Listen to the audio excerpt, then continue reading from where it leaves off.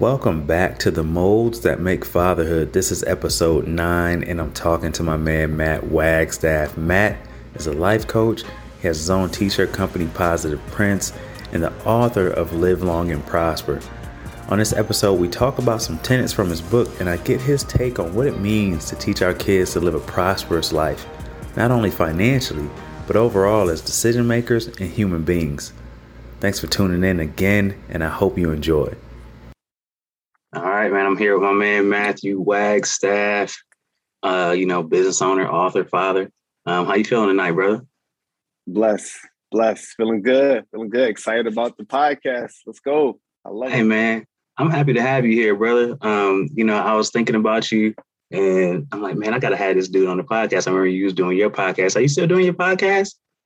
Yeah, but it's on a pause right now. I got all these ideas in my mind right now. I have a couple episodes I want to do, but the Live Long and Prosper podcast is still out there, but I haven't added any other new episodes probably out for maybe the last 3 months. Yeah, that's what I thought, man, because I was like, I ain't seen nothing come up. But, man, I love what you're doing. You're doing the coaching thing right now, too. You've been coaching. How's that going? Yeah, it's going great, man. This is my first full year of coaching young entrepreneurs, adult entrepreneurs, professional working individuals who are aspiring into leadership roles. And so it's just been an amazing year, a lot of learning. I'm looking forward to next year, just taking it up to another level. That's what's up, man. So your theme has been like this whole Live Long and Prosper thing. You got the Live Long and Prosper podcast. You turned the Live Long and Prosper into a book. So tell me about your philosophy when it comes to living long and prospering. Like, how does that translate into your fatherhood, like philosophy of how you raise your kids as far as live long and prosper?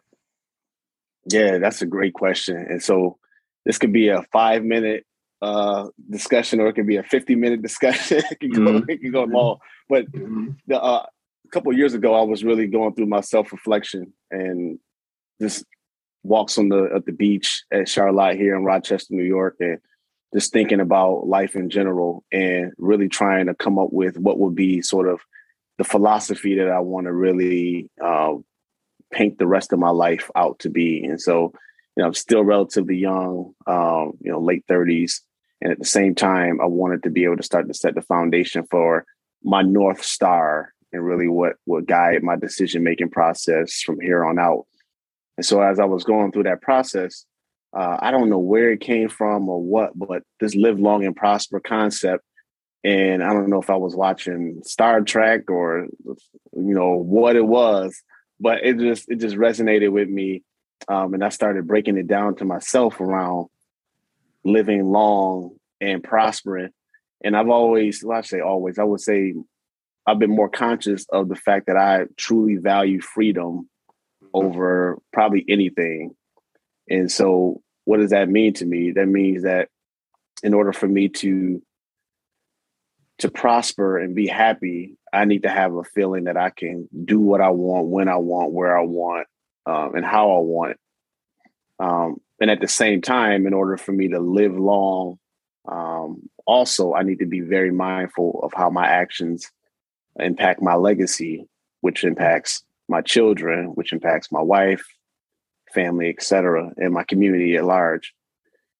And so when I think about overall live long and prosper, that philosophy is, again, 2 parts, is life longevity, physical life longevity, and sort of the energy. They say energy never dies, it just transfers. And so I want to live a long life physically. I want to be here for as long as God has me on this earth. I want to be here. As long as it's His will for me to be here, I want to be here. Yeah. So I want to be in the physical, and I also want to be, I want my energy to live on past me.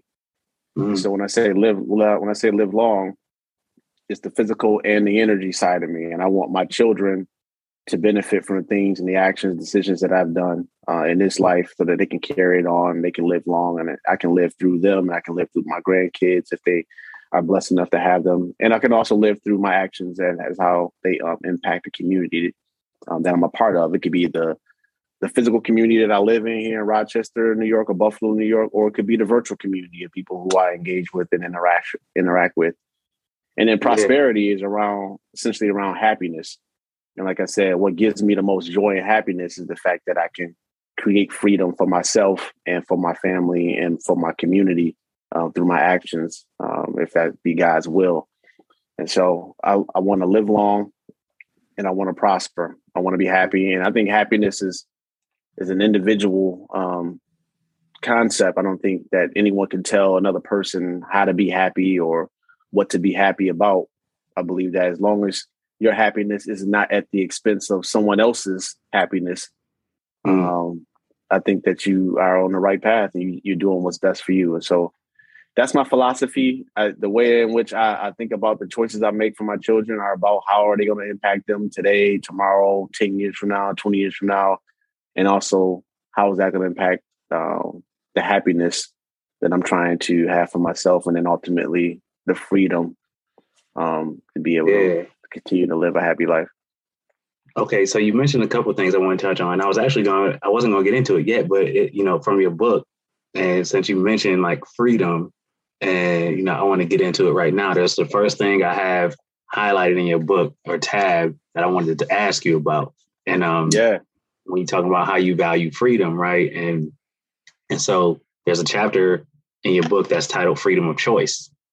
All right. So so you got a daughter, right? She's around the age of 19 or so, like 18, 19. How old is your daughter? Yeah, she's 19, college daughter. Yep.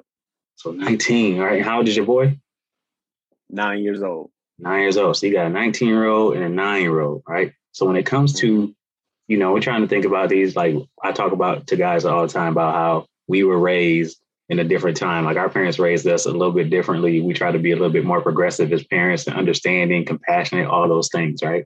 So when it comes to freedom of choice, as a father, how far do you go with your kids when it comes to freedom of choice? Like how much leeway do they have in making their own decisions, and to where you say, okay, well, I'm making a decision for you? Like, where does that begin and end with you as a father for your kids? Man, that's a phenomenal question, man. I think there's no right answer on this one. There's no right or wrong answer on this one, man. I think the thing is, for me, it's a spectrum. And I think it evolves over time. And so with me having a 9-year-old son and a 19-year-old daughter, I think that I'm on two ends of the spectrum.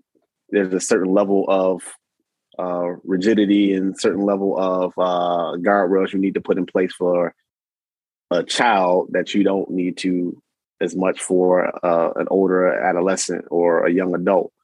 And so as the children get older, the guardrails get a little bit looser, and you allow them to learn from their own mistakes or learn from their own life experiences.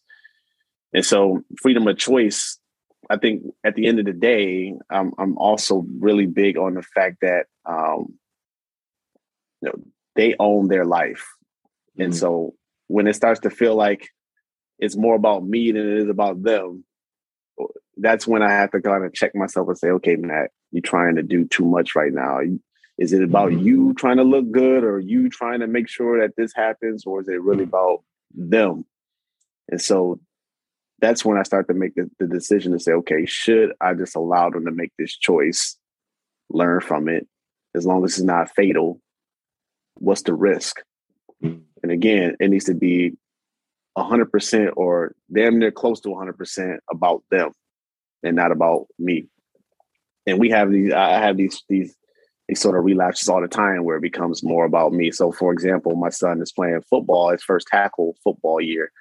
And as a proud father, you're like, yeah, I want my son to go out there and I want him to be, doing all these things, these amazing things, but that may not be exactly what he wants to do, right? I may want him to play receiver because that's what the position I played. Or I may want him to play a certain position, or I may say, you are going to do this, but that may not be what he wants to do. It has to be really what he wants in that space, and he'll learn and he'll figure out what works best for him. I think the same thing happens for music. My daughter plays the piano, and I was really adamant on my son playing the piano because I just thought it was a great skill. I wanted to play piano. I still want to play piano, but he wanted to play something else. But now he's experienced the violin, and now he's working on the the clarinet. And then we had a conversation not too long ago, maybe about an hour or two ago. He said he wants to learn piano. And so he found his own path there and that own space there. And so I say all that to say, I think that it evolves, one, based on the age of the child, and two, I think it evolves based on the severity and being honest about, who is the choice really for? Is it for me or is it for them? And when it becomes more about them and you really kind of let go a little bit, you understand this is a development opportunity. Yeah. And you don't want to strip them from the opportunity to learn from things, because I know, when we were teenagers, I know from my personal perspective, like nobody could tell me nothing. I was like, I'm out here learning my own way. Yeah. And so it's definitely one of those things where you kind of have to really be introspective, reflective, and say, okay, you got the freedom to choose. God gave us all the freedom to choose. I'm your father. I'm here to protect you. And at the same time, I'm going to give you a little bit of more leeway as you get older so that you can learn from those mistakes. But then also, playfully speaking, you can make your own decisions on certain things as long as it's not catastrophic to you. Yeah. I hope I try to address that a little bit. Yeah, definitely. Like I would imagine you'd say that when it comes to being prosperous, a part of that is being able to have that freedom of choice and make your own decisions and even fail, and me giving you, and me just being there to support you when that happens. Not trying to necessarily prevent failure or anything, or prevent heartbreak or any of those things. Yeah. But to let it happen naturally, because it's a part of life. And I'm gonna be, as your father, I'll be here for you when those things inevitably happen. Have you ever, go ahead? Well, that to that point though too, I was just having a conversation with myself, and do this a lot. I have a lot of conversations with myself about control. And so, when you let go of control, it's amazing how much freedom and happiness you experience. And so it's easy for us to be super controlling, need to control everything. And so I was running another experiment today in terms of how much control can I let go. And so it might be kind of funny, but it's silly at the same time. So we just got a new kitten. And if anybody knows about cats, they are everywhere. They jump on all stuff, especially kittens. They like vertical planes, and they like to jump up on certain things. And I was dead set adamant on this cat cannot jump on our dining room table or our kitchen table. And so today, me running this experiment about letting go of control, I'm sitting there going through my morning routine at my kitchen table. I got my coffee. I'm looking out the window, just reflecting and just in my vibe. And then here comes Kiara, my cat. She jumps on my lap, and then she's trying to get up on top of the table to look out the window with me and all these things. And I'm just like, you know what? Let her fly, let it go. And so she gets up there, she's on the table doing her thing, and she's looking out the window, hanging out, and she just sits down and just chills. And I'm like, that's not too bad. And like, I got a wood table. When it's time to eat, I just wipe the table off, clean the table off. It's like, It's not a big deal. Like, let go of that control, and just, I felt a lot better. And I felt, my morning, I wasn't stressed out about it like I would have been maybe a week ago. Yeah, where do you think those things come from? The need to control, kind of arbitrary things, or things that don't really necessarily matter in the grand scheme of things. It's like, you had this idea, you said, of I don't want the cat jumping on the table, but not necessarily knowing like where exactly that came from as far as like the principle behind it or anything. You're just like, that was your thing. Like, and how do you overcome that? You think when the letting go of control for you? Yeah, man, it's a hard thing, man. It's conditioning. Like, you maybe parents may have been controlling. You may have had big brothers, or you may have had just people who you respected that were controlling. I don't know. It's social conditioning, I want to say. Yeah. You may have an employer or a boss or whoever you had in your life that had that trait. It may have just been in you for many years. And so for me, it's just kind of like going through the experimentation and just all the pain that goes through that comes from experimenting. So this morning when she jumped on my lap, I know she's going for the table. Here's the test. And then she jumped on the table, started walking around a little bit, went over to the window, and then sat on the window pane right there. And I was like, it's not catastrophic. Like it's not the end of the world. Like and who cares? Like it's my table. Like if somebody has an issue with my cat on my table, that's something they got to deal with. That's not my problem. Like why am I causing myself stress? Like trying to control these things that don't really need to be controlled. Exactly. How many? Have you ever had like a situation like that where like your daughter's 19? I'm sure she has her own opinions and ideas about how life works, and maybe some of those opinions and ideas are different from yours. Like, how have you ever had a situation with your daughter where you felt like, okay, where you needed to take control and she wanted to do something different, and there was like some conflict there? How do you resolve that? Oh man, I'm trying to think. Yeah, I mean, we always have these conversations about. She's going through her growing pains. And so I let her go through her growing pains, to be honest with you. Again, as long as it's not catastrophic, I say, you got to figure it out. The one thing that I'm really big on with her in particular, and I will be with Mason as he gets older, I'm super big on being able to live past me and being able to sustain yourself past me. Mm-hmm. And so when I'm gone, like back of my mind is always like, how can she make this decision when I'm gone?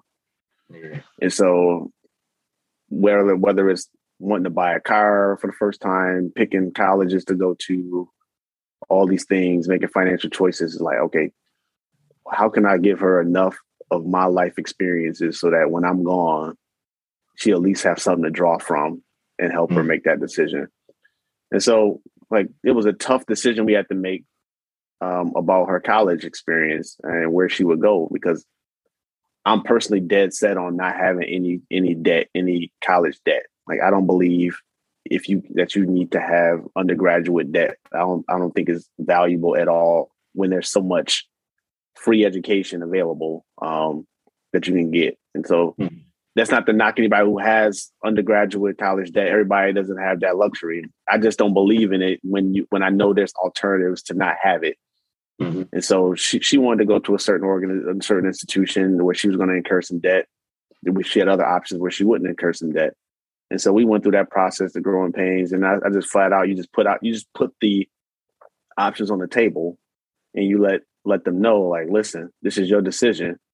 Just know that you're going to have to live with these decisions. I tell her, funny, I say, I'm good. Like, I made these decisions. I live with the good decisions and the bad decisions. I'm in a good place now. Thank God. You got to make some decisions. You're going to have to live with it one way or another. So I've tried to explain to you why we want to go this way, but if you want to go the other way, that's your call.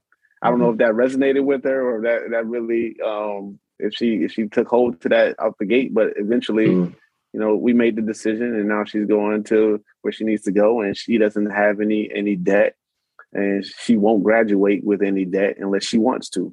Mm-hmm. That's just one example of kind of just saying, okay, bigger scheme. If you want to be free, you want to be in control of the way you move, how you move. You want to have as less debt as possible, unless that debt is like being used to get your freedom. For example, if you're buying, using debt to get cash generating assets, and that's a whole nother conversation. Right. For the undergraduate degree, it wasn't something that I was like, yeah, go get debt, go get $50,000 a year in debt because you want to get an undergraduate degree. Yeah. And no knock on undergraduate degrees too. Like I'm degreed up, so I believe in education. I just don't believe in debt. Yeah, I hear you, man. Is there a line is there a line where you say when it comes to making those decisions, like you said, I'm gonna lay the information out for you, but I'm gonna allow you to make your own choices, right? Is there a line where you step in, like, and say, all right, I've given you freedom to make your own choices, but this is where the buck stops. Like, I'm not letting you do this, or is it just like, hey, she's at an age where it's trial and error. You learn. I'm gonna lay it out for you, and I'm gonna let you make your own choices, your own mistakes, and whatever. Is there a line, or you let it go? Yeah, there's no line now. I mean, at this point, at 19 years old, and Madison, if you're listening, already know what I'm gonna say. Like, you make your own decisions. Like, I can't control you or tell you what to do anymore. Yeah, like you don't live under my roof. You know, only thing I can do is not enable it by financing it or giving it extra attention. Otherwise, you got free reign to do whatever you want to do at this point. I mean, I'm just hoping and praying that everything that we put into you, actually catches root and you make some good decisions. When I say good, I mean the decision that's going to be in your best interest. And so I have more control, and I can draw the line with my son because he's under my roof, and we have a lot more influence over his moves and control over his moves. But with her, it's like, hey, this is the information. You know, this is your decision, 100%. Yeah. On everything, Yeah. Dating, whatever the case may be, it could be anything. So you talked about, we're talking about finances and you talk about financial freedom as one of those things that you talk about when you're talking about the whole concept of freedom, financially free, debt free. Like, what tools are you using to teach your kids about finances and how to be like prosperous in that area? One is just having the conversations around money and business and investing, just creating the environment where we can talk about it. There's no magic pill that I have that says read this or do this, but I've just been sort of just dripping into their life, over the last 9 years for my son and 19 for my daughter. They're both young entrepreneurs. And so we stress the value of owning your own business or having a business that can actually produce cash for you to fund your goals. So continuously reiterating that to them and making it fun to say, okay, all right, Mason, you have a goal that you want to go to Disney World. All right, well, how are we going to pay for this? This isn't just mommy and daddy go to work and we buy you a Disney ticket. No, how about we create a business and you actually create something and sell it and buy your own ticket? Yeah. Like, we're not funding we're not funding your wants. We are funding. We'll take care of the needs, but the wants. We got to just figure out a way to get creative and create some skills that's going to live past us. And so, business enablement, the Young Entrepreneur Marketplace that I created here in Rochester is just another mechanism to support not only my kids, but other kids to be able to explore entrepreneurship and learn life skills. And so I've been super fortunate and blessed to be able to have both my kids be a part of it, as well as create a network and community of other young entrepreneurs. And so that's the second one. And then kind of just living it as well. And not kind of, but actually living it from an investment standpoint. Both my kids have custodial accounts. Investment accounts. They both have savings accounts and emergency funds. I mean, they all have the things that we talk about. Yeah. So all those things are planted over time and just continue to reiterate and stress to say, hey, in order for you to have the freedom that you want to have, this is some of the foundational things that you need to make sure you are aware of and mindful of and execute on. Yeah. Okay. That's dope, man. I'm trying to teach my kids the same thing, man. It's just like, and it can be hard. My son is 9 and my daughter is 8. But like, sometimes they learn and sometimes they not. And it's like they have these different personalities where I think my daughter, she gets it a lot, and they're polar opposites, right? So she's big into like, she's more conservative with her money. Like, so one of the things we do is we play blackjack, right? Sometimes. Okay. And you could see, I think that's a good game. We actually play with chips. So I'm the dealer and like we play with chips. I give them a certain amount of chips and we play blackjack, and I could see like their financial, like how they think financially by how they bet. Right. Like my son, he's like in a real aggressive bet. Like he'll bet everything. Like he want the big win and he'll take the high risk. My daughter, she's like, I'll put one chip out there.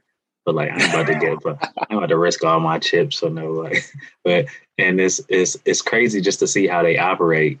And oh my gosh, it's at 9 and 8 years old, how different they are. And as far as their money, like they, even with the game, my son, he's like, I don't care if they can earn money doing certain things. And he's like, man, I'll spend all my money on a new skin for Fortnite. And even he's like an impulsive buyer. Where where my daughter's more like, I think, do I really want that? Nah, is it worth it? And do you think with your kids that there's a certain mindset that they already have, like that they just inside of them, innately that they have, that it is who they are, that you can't, no matter what you try to teach them, it's like that's who they're gonna be?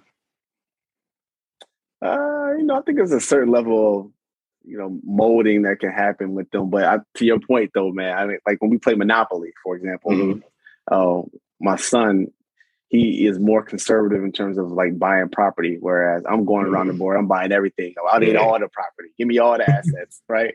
He like, I don't really want that. My daughters are like kind of like in the middle a little bit like that. And so it's real funny to see them in terms of like when they're ready to buy.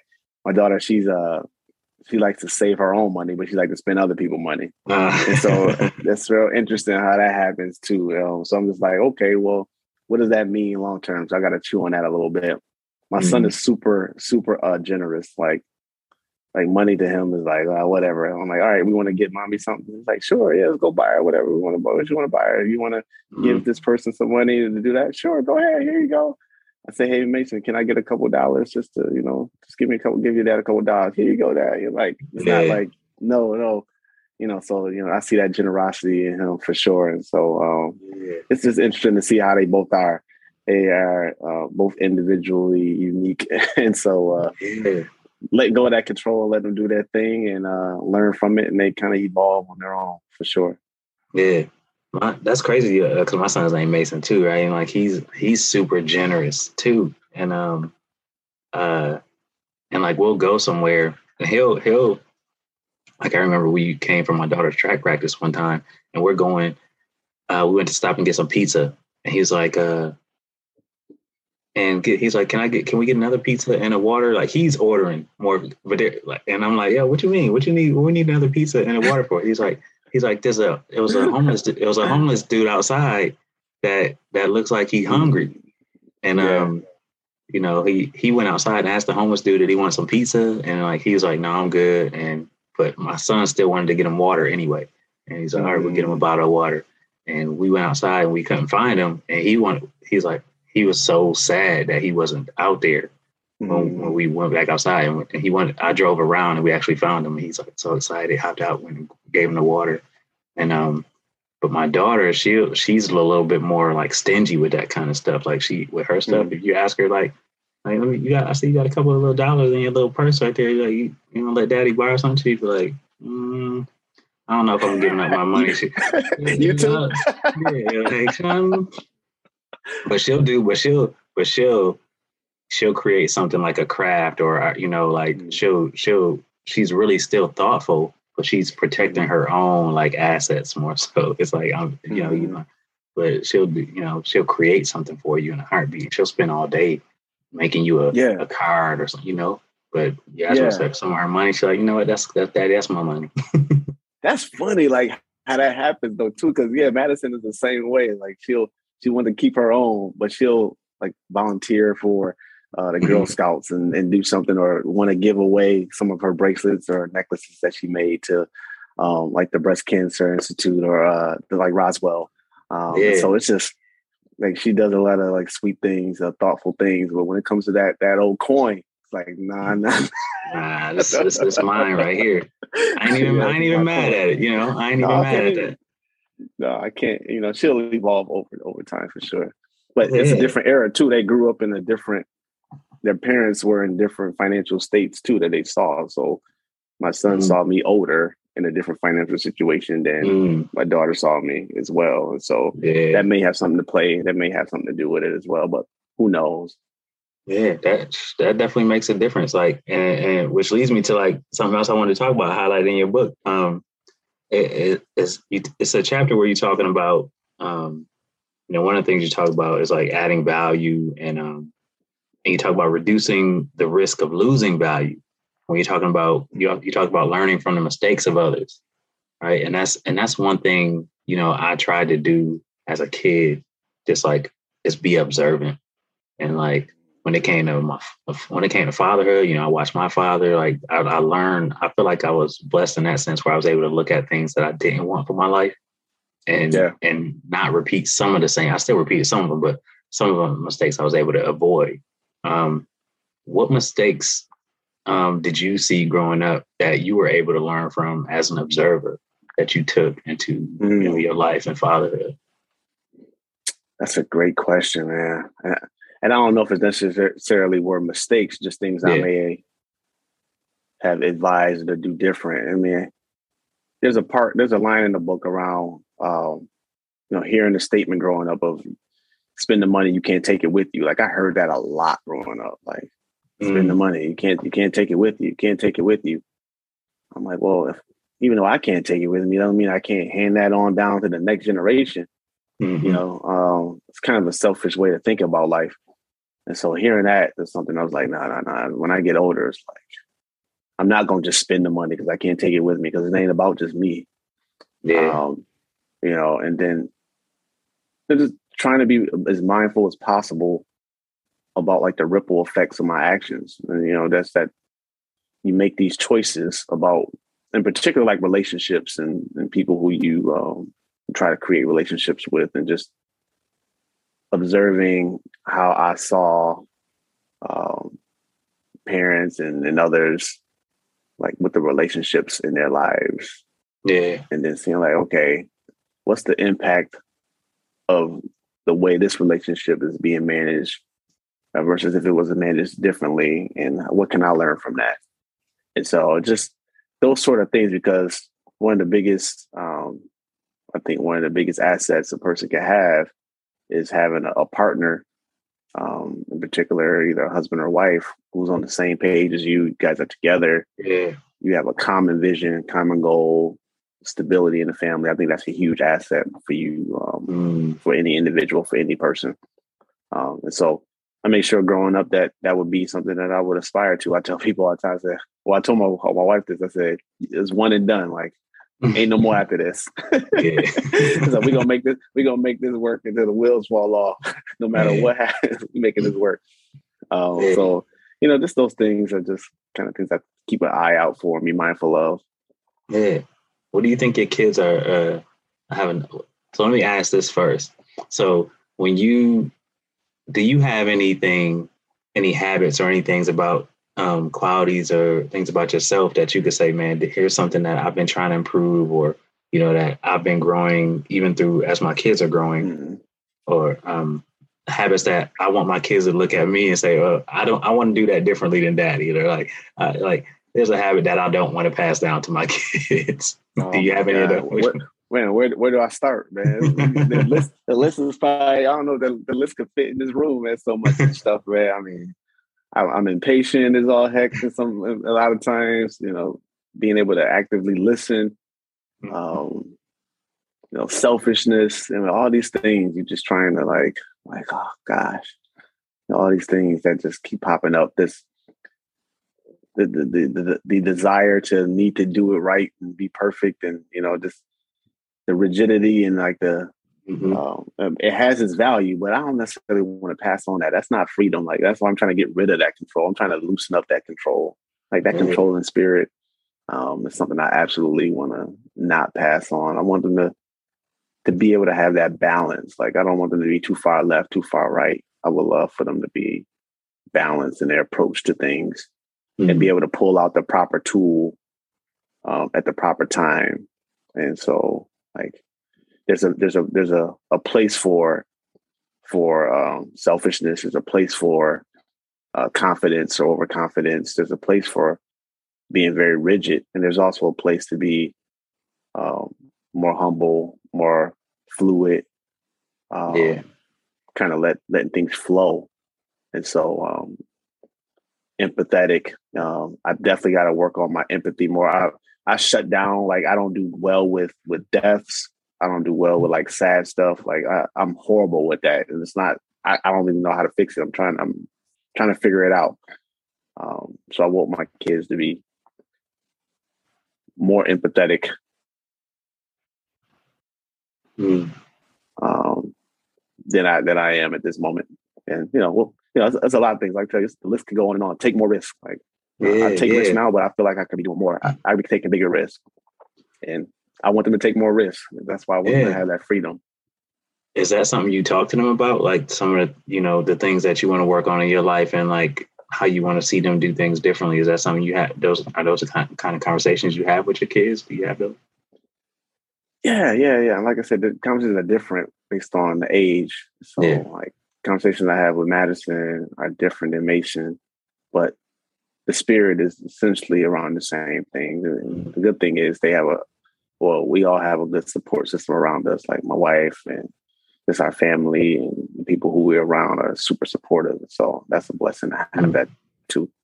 Yeah, I know. So I know a lot of us had like old school parents, man, and you know, when we talk about, I remember a situation the other day when we talking about communication with our kids and like, you know, do we talk to them about certain things and like where, you know, our shortcomings, you know, I noticed that like, man, I'm, you know, like you said, we've been almost indoctrinated or like, you know, groomed to be a certain way growing up. And, you know, there's certain things that my parents or my grandparents that if they saw when they see me parenting or see my kids behaving in a certain way, they like, it's like they're triggered, you know, more than, you know, and they like, man, what? Like they would never accept these certain things. Like, for example, I was trying to say something to my son. My son has a problem with accountability.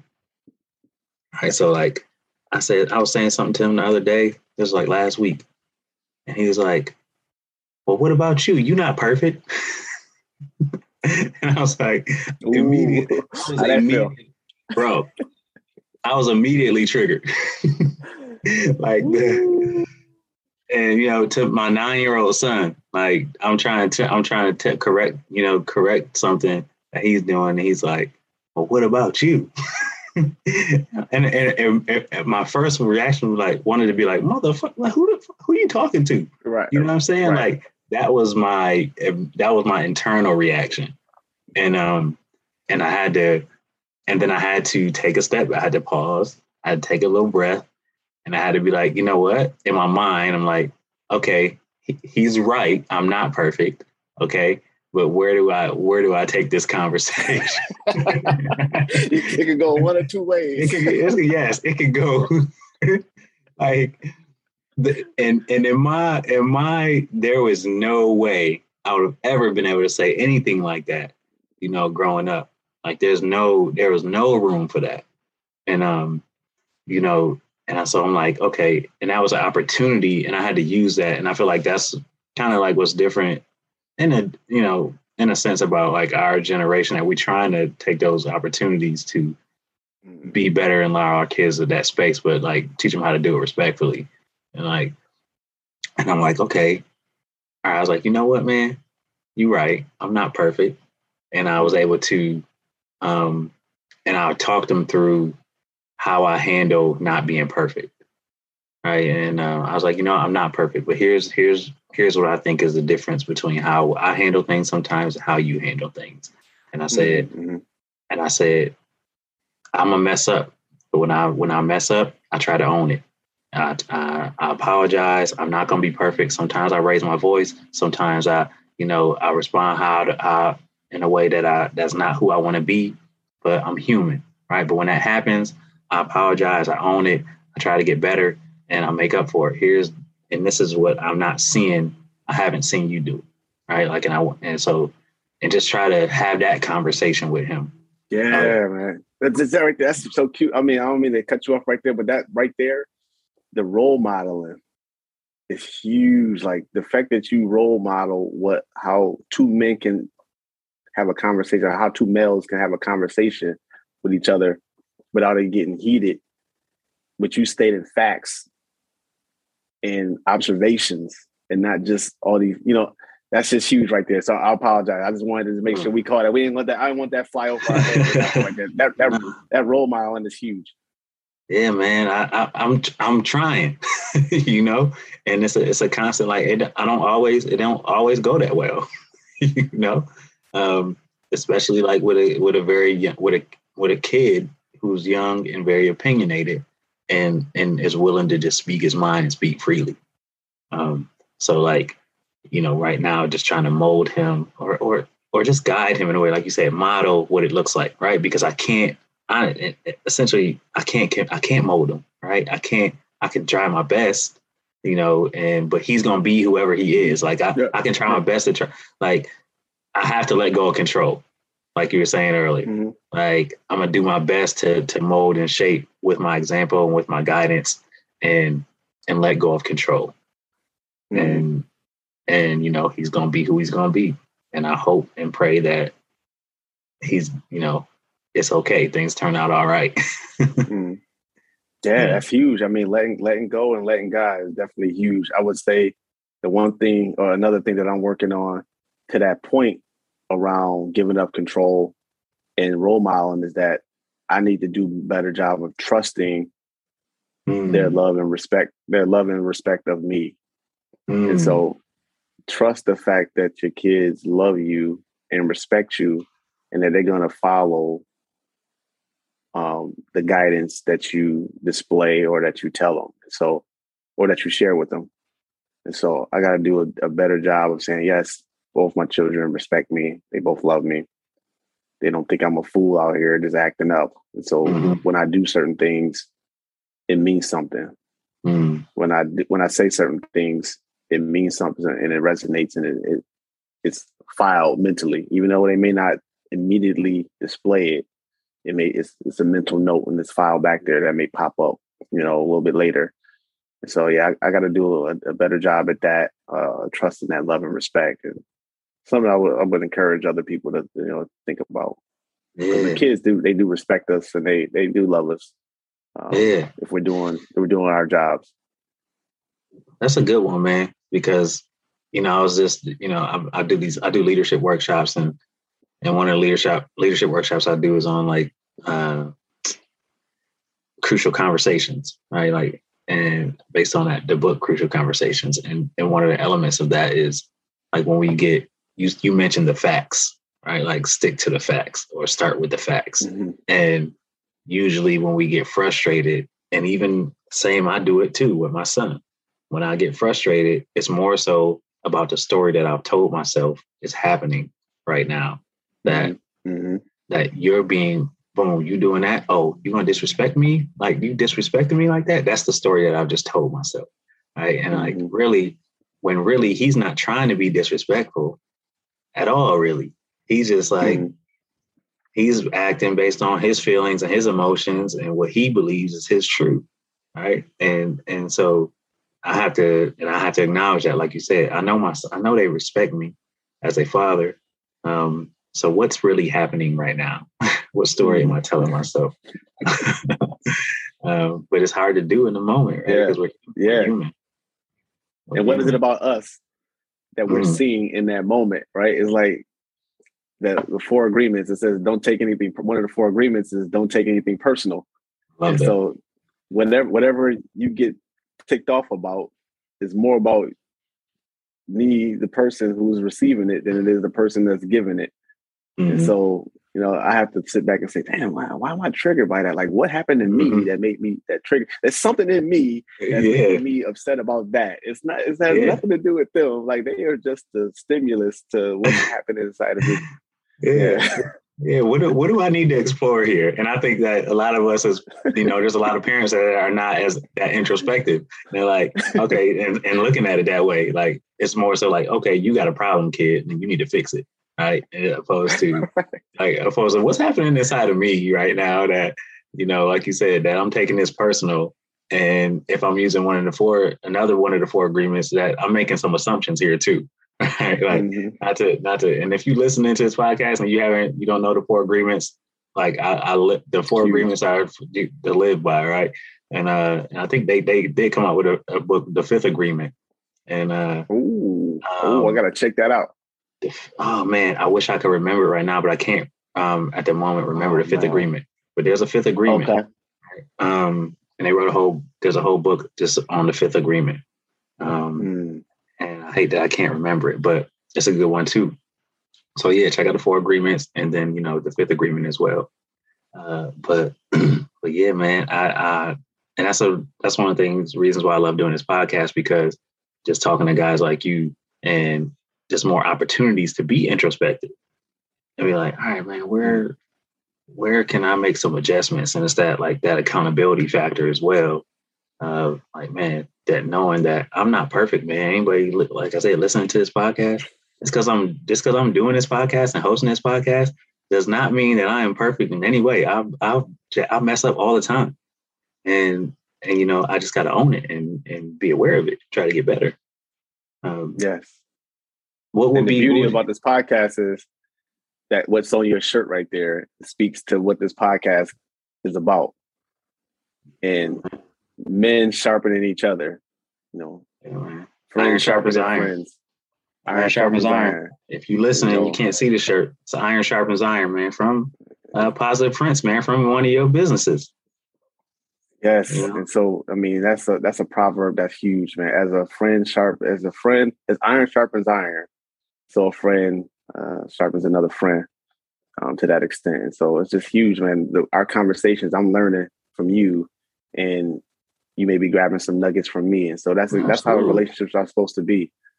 You know, and that's the same thing for with our kids. You know, we learn from our kids and our kids learn from us. It shouldn't always be this, I am the adult, so you will do what I say and you will always obey me. You know, it has to be, at least I think it should be a little bit of give and take there. And then as they get older, it may be learning a lot more than what you're giving. So who knows? But it should be definitely reciprocal. Who can you say has sharpened you the most in your life and in your endeavors? Like, who's somebody who's really been a mentor for you, has sharpened you? Oh my gosh, man! There's been so many. There's so many on different areas. Like I have a whole gang of virtual mentors that I'll never probably meet in this life. But I got a gang of virtual mentors that I listen to all the time. You know, in person, folks like me and my dad have a lot more conversations now than we did growing up. You know, and hearing his perspective on life and different things is very interesting. When I didn't hear much of that growing up, so his way of thinking is definitely tempered me to a certain extent, and caused me to think differently. There's a bunch of professionals that, you know, in different aspects of my life, and so mentorship has its seasons as well. And so through different seasons of life, I've had men and women mentors who have just planted seeds into me. You know, like we have like Reynolds from Kappa League back in the day. You know, just planted seeds from back then to now. A lot of men in my other fraternal organizations, and I got a laundry list of men and women who have added a ton of value to me. Some of my favorite virtual mentors are you know, the Jim Rohns of the world. I love listening to Jim Rohn, like constantly all the time. I think I have a list in one of my notebooks in here of some of the guys and gals who I listen to. And my wife, oh my God, she has molded me a ton. You know, she's the yin to my yang, to sound corny and cliche.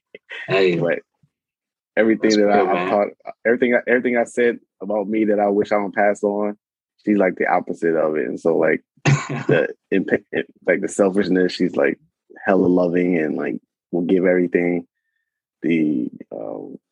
She's super empathetic to others, and it's just amazing. And she's flying in hard too. Hey, that don't hurt. That helps. That helps. Yeah, so I got a lot of folks who I can talk about. I'm adding to the list every day. Like I'm going through my notebook here. Like Myron Golden is a new guy who I just found out about. He's been pretty phenomenal. Craig Groeschel talks about leadership a ton. You know, obviously the Tony Robbins of the worlds, Evan Carmichael's of the worlds. I've been listening to a lot of. I listen to Eric Thomas when I be working out. I'll put on some Eric Thomas when I'm working out. Yeah, like, well, you kind of like the skinny ET out here too. I can see you being ET. ET, man. I'm like David Goggins, man. ET. David Goggins. Oh my God, yeah, he's that guy, man. And I just looked up the Fifth Agreement And it's be skeptical and learn to listen. All right. So and being skeptical on not just about other people, but be skeptical about what you say to yourself. Like the lies we tell ourselves. And learn to listen. And pause and listen. Pause and listen. Oh my God. That's the fifth agreement. Yeah. So they definitely need to have that one. What's a gem that you've learned from your father? So I got two more questions for you. I'll let you get out of here. So what's a gem that you learned from your father in your adult life that you said, you said you've been having a lot of conversations with him lately?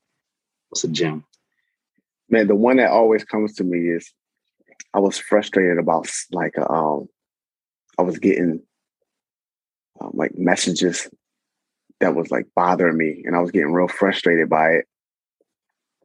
And my dad was like, why are you paying? Like, why are you listening to it? Like, why are you even paying attention to it? It's like I was getting some emails, and it was like that was a way of communicating back in the day, or not even back in the day, but it's still a way of communicating. But I was getting a lot of emails, going through just having conversations, and people like emailing, and it was frustrating the heck out of me. And he was just like, "Why are you opening the email? Like, that's your choice." Like, what are you doing? Like, if it's bothering you, why are you opening the email? I'm like, you are absolutely right. Why am I opening? It's self-inflicted right now. Like to this day, I've always stuck with me, and that's probably been maybe, I don't know, almost 10 years now. And I'm like, whenever something is like, if I feel like I might be frustrated by a message or something, it's like, why am I even entertaining it? Protect your peace. It's like, yeah, like you have a choice. Like, you don't have to entertain it. Yeah. I literally do not have to entertain it. I love it, man. I love that. You protect your peace at all costs. Yeah, he's like really to himself. Like he don't do much. He don't go out or do any of that stuff. So he's like, hey man, I'm good by myself. And so it's like, I like it, man. And so I guess the last thing I'll ask you, man, is like, I know it's like there's so much of it, but the fatherhood lesson, man, that you want to give to the listeners, like, from your perspective, if you could leave anything, if you tell fathers anything, this is one nugget I want to leave with you. One or two nuggets. What would they be? Let me think about that.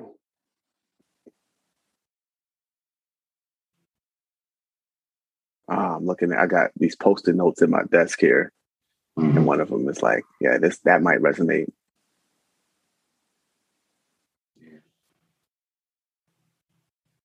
It's a couple of things here that could relate to fatherhood. And so it's one about staying patient, knowing that this is a journey. Like, God willing, if it's God's will, our children are going to outlive us. And hopefully, God willing, we live a long life physically. And so knowing that we got a long time horizon. There's another book, Infinite Games. You want to check that out? Talk about the infinite game and the infinite player and the finite player. I think of fatherhood as an infinite game where there's no winners and losers. Just we all trying to stay in the game. And the rules may change as they get older, but we're trying to perpetuate the game. And I don't mean game in a lighthearted sense. I mean game in the fact that it's an activity. It happens over and over and over and over again. And again, there's no winners and losers. So that whole respect and disrespect and all these things, not about who wins now, who wins later. We continue to keep that relationship going. And so we want to always be checking in on making sure that our decisions now have lasting impacts into the future, and that the future father, the future you, will say thank you for the things that you've done at this moment in this stage of your fatherhood. So I would say it's a process I would say enjoy the process. It's a journey. And remember that it is not about us as a father. It's definitely about making sure that the kids have the best experience on this earth as possible, that we can help mold them and create them or help them become good humans. Yeah. They don't need to be they don't need to be us. They need to be good humans. Right. How we define humans. And so stay patient. It's a journey. You know, be an infinite player. Own your energy. I love that, man. I love it's two things, especially that you say towards the end, is enjoy the journey, like, and, you know, enjoy the process. Right. And they don't got to be us. They don't have to be, they're their own. They don't even belong to us. Like, you know, they real talk. They don't even belong to us. And like, we like to think like, yeah, they are kids, but they don't belong. They their own people. We just here to guide them and make sure they survive. You know? And like, you know, and yeah, enjoy the process. Don't be sitting here. Hey, if you got going through some struggles right now, don't change your perspective on like, why is this happening to me? And like, just like, look, use it as an opportunity for growth and opportunity to, like, you know, I heard somewhere saying like, you know, if you pray for patience, God don't give you patience. He gives you things that's going to test your patience. He gives you opportunities to be patient. Oh, he puts a wild 9-year-old in your life to give you plenty of opportunities to be patient. He don't just insert patience into your body, into your spirit. He gives you opportunity to practice it and master it. You got to go through it. You gotta go through it. Yeah, go through it. That's it. Hey, man, listen, man, it's been such a pleasure having you on here, man, and talking about fatherhood. I love it, man. It's a pleasure. Where you know, if anybody wants to, you know, if anybody wants to grab the book, Live Long and Prosper, they want to get some T-shirts, Positive Printz, where can the people go to get your book or grab some T-shirts or things like that? Yeah. So I appreciate that. Folks can connect with me through Matthew Wagstaff.com. So that's MatthewWagstaff.com. There you can listen to the podcast. You can order the book. There's a couple of shirts on there as well, like the Build Legacy, Live Forever shirt. So that talks about a good man leaves an inheritance for his children's children. Mm-hmm. So that's another proverb that's huge. And then Positive Printz. So that's Positive Printz with a Z at the end of it.com is where we have some inspirational, motivational, spiritually based clothes, T-shirts, based around positive messages and just helping each other just be better. And then you can also get customized shirts if you want as well there. And I'm on Instagram, Coach Matt Wagstaff, and Positive Printz, we're on there. There's a lot of different ways to get connected. Live Long and Prosper book has his own Instagram page too.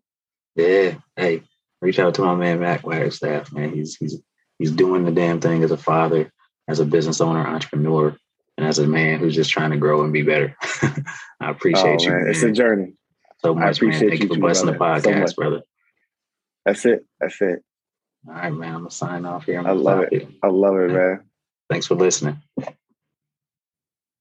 Thank you for listening to this episode of The Modes That Make Fatherhood. I hope you enjoyed it. Please continue to follow us along on this journey. And if you want to see the video of this conversation, you can check us out on YouTube. Please share this with your friends if you found value. And I'll see you next time.